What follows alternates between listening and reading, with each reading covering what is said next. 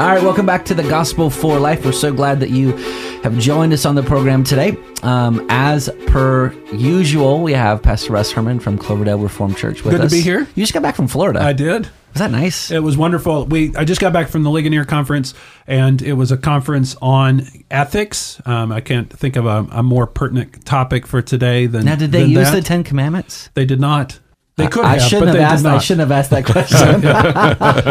question. They just delved into different topics, Okay. ethical issues that are facing the church today. Okay, so It it's was just more contemporary stuff? Yeah, and if you just get the Ligonier app on your phone, you can listen to all of the conferences. There were just wonderful talks given on just various issues, ethical issues of the day. Be sure to listen to the question and answer on Saturday.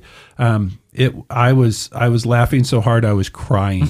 It was so funny. And then we have a couple special guest hosts today. Ryan Hemphill from Treasure Valley Reformed Church. How you doing, brother? Doing well. Thank you for having me. Yep. I'm glad you're here. And then Ben Rao, he's one of our pastoral interns at The Well Church. How you doing, brother? I am very well. We're so glad you're here today. So am I. Can I just go into the shallows very quickly Yes, before we please. hit our topic? So we're talking Absolutely. about creation, and when my kids were younger, I used to read them the Chronicles of Narnia series from C.S. Lewis, and if you've never read that, I would encourage you to read The Magician's Nephew. C.S. Lewis's creative looking at creation through an allegory is just, I think, just wonderfully done. And there's some great insights into that. Isn't that where the lion is singing creation into existence? Yes, Yep. and there's a line in there by C.S. Lewis that basically there's this Uncle Andrew is there watching all of this happen, and even though he can watch the lion do this, he's denying that it's true. And C.S. Lewis has this kind of offhand comment that says, this is the issue with people of stupid people, that in essence, they can deny the reality of something because they don't want the reality of something to be true. Yeah. Yeah. And it's just a wonderful little off comment in this children's book that I think captures so well this whole idea of creation and what God on display all around us. Yeah. And the fact that we are not willing to see it. Yeah. And not willing to see God as creator all around us. Well, even as Christians, Tripp talks about this, that we can become so familiar with creation that we stop being in awe Yeah. of what we see. The smell of flowers, the looking at a cell under a microscope, the peering in. I was at a friend of mine's house here 2 summers ago, and he invited me at midnight, and he said, I want to show you Jupiter. So it was clear, dark night, and looked through his powerful telescope, and I could see the red spot on Jupiter. And it actually brought the fear of God over me. Like, I felt instantly smaller than I normally feel. I'm going to let that one go. I'm new here. Pretty sure it's not allowed. Short jokes. Oh, they're allowed. They're allowed. It was Steve Lawson basically telling fat jokes about Dr. Godfrey that had me laughing so hard in the last Q&A at Ligonier. It is worth the listen. Now, if you're listening, we are not telling fat jokes. No, here. we are not. And for this, that was an ironic statement because Dr. Robert Godfrey is obviously Not fat. right. No. Okay, so let me reel us back in here. Can you? The glories of creation. Yes, the glories of creation. So we were talking about this off the air, Pastor Ryan, about the 2 records of creation. Can you walk us through that a little bit? Yeah. I mean, if you pick up a Bible and you start reading through, and could be your first time, could be your 100th time. You're reading along Genesis chapter 1, creation weekends, and then all of a sudden, in chapter 2, you have what looks like another creation account. And I think it's important, just as we read God's word, it's not a contradiction in any way that God has. What God is doing is the first chapter gives us this broad overview of how he did it. and his power on display and how he spoke things into being, and even shows and puts man in his place of the special relation. I mean, all the other things are kind of spoken into existence, but when it gets to man, it's more of a, chapter 2 really does this. It highlights it. It goes back to that sixth day of when God created Adam and Eve, and shows just the intimate nature in which God created man.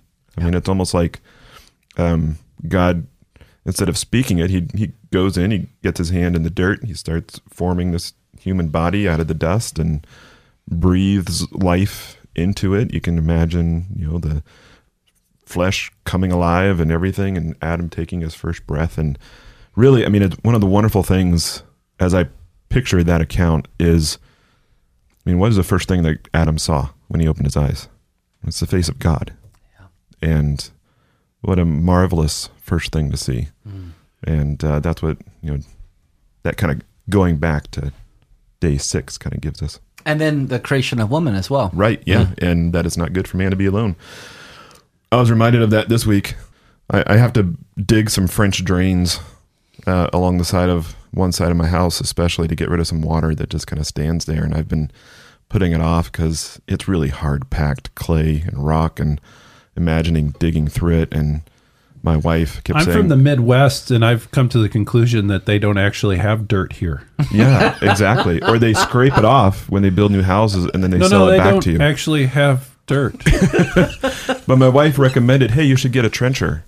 I was like, I don't know. But she talked me into it, and I did 20 minutes. It took me 20 minutes to trench out. So it's not good for man to be alone, because we need Lord help. willing, our wives are wise, and they have good ideas. Yeah. And we need to listen to them sometimes. When you think of the creation of man, the intimacy of that moment, that act of creation, it's as if God was saying, I want my hands all over this aspect of creation. He speaks everything else into existence, but not with man. Yeah. Yep. He fashions and forms man with his hands, anthropomorphically speaking, and then breathes into his nostrils. I mean, he's so close to Adam It's to like a bring kiss. life. Yeah. And you think about the intimacy of that moment, that God condescends, because God doesn't need to create man that way. He can create man however he wants, and he can create man exactly like he's created the rest of creation. Yeah. And he doesn't. Mm-hmm. And he decides instead to, in fact, quote unquote, get his hands dirty, because he wants to be that intimately involved with the creation of man. And that the woman must come out of man. That he's saying, I want that type of intimacy, not just between me and man, but I want that same intimacy between man and woman. Yeah.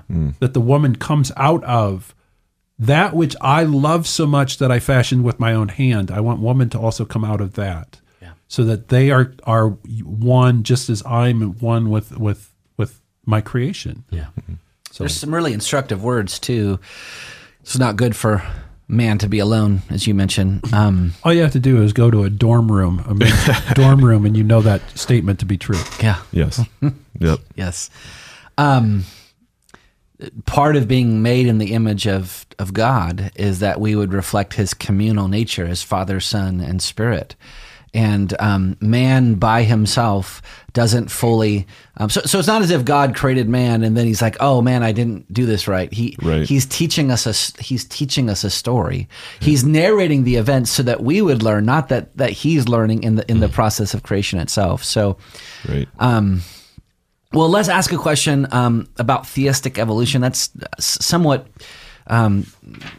popular throughout the last few decades. What would you say to the professing Christian who says they believe the Bible, but they don't hold to a special creation, rather they hold to what's called theistic evolution? I think I would just start with just this working premise of we need to care more about what God thinks than we care about what culture around us thinks. And really what happens is the church has gotten itself in trouble time and time again, not just on creation, but on other issues, because in essence we give too much weight to certain perspectives and ideas and thoughts that permeate our society, and then we impose them upon the church, upon God's word, and come up with ways in order to accommodate. And what we need to do is say, there are things that I do not understand. There are things that I can't understand because I'm a finite being trying to understand the infinite. And so that I have to come to grips with my own limitations and say, I believe this by faith. Yes. Which is really where Hebrews comes, Hebrews 11, with the creation of the world, that you have to say, I'm not going to understand everything, and I need to quit thinking that I'm God, and I can.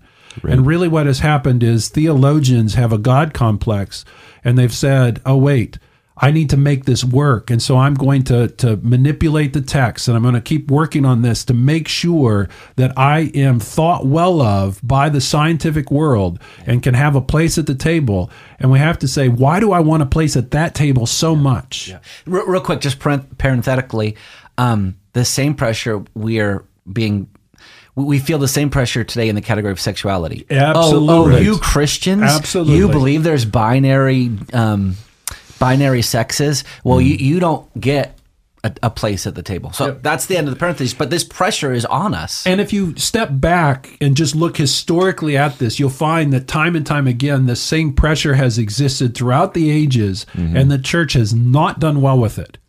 That time and time again, we go back and we say, okay, I want to be thought well of by people that hate me. Yeah. And what is it that we're listening to? Yep. It's the age-old question of the serpent. Did God really say? Yep. Yep. Exactly. Remember John Piper was talking about this, 2 Corinthians 4:4, the God of this world has blinded them from seeing the light of the knowledge of the glory of God in the face of Christ. Why would we capitulate to unbelievers when the Bible says they're not going to see it anyway? Now our hope is that those unbelievers would be saved. But you can't compromise with unbelief. No. And I would just say theistic evolution, if you subscribe to that, you're going to have to give away some things that are pretty foundational to our faith. I mean, you have to give away a historical Adam, created in the image of God. Which Jesus testified to in the Gospels. Yep. And if you give away a historical Adam, in some ways you're giving away the implications of the second Adam. Yep. And I don't think you want to do that. Right. Let me just say that more strongly. You don't want to do that. Because our foundation of our faith rests upon a second Adam, fulfilling what the first Adam did not fulfill. Yeah. I mean, you introduce death into creation before the fall. Yeah. And then you have God saying, well, that's good. Right. Yes. Right. And what did Christ deliver? I mean, the final enemy is death. Yeah. And so why is Christ delivering us from death if death was a part of the order to begin with? Yep. Great book edited by J.P. Moreland, Theistic Evolution. You can read more on it there. But before we get off the air today, Pastor Ryan, you guys have a conference coming up starting tonight. Yes, we do. Yeah, starting tonight, April 1st, 6 p.m. It's the whole Bible in 6 sessions. So each session is about 40, 45 minutes long. Could you teach the whole Bible in 6 sessions? No. That's why I invited another pastor to come in. His name is Reverend Tim McCracken. But he can. And he that can is do a it name, really well. McCracken. That sounds like a very powerful name. He's got to be a great Bible teacher if you have a name like that. He is. Godly, gracious, wonderful man. So where can they sign up quickly? BoiseReformedPresbyterian.com on our website. And there's more information there, and I'd love to see you. All right. This has been The Gospel for Life. We'll see you next time.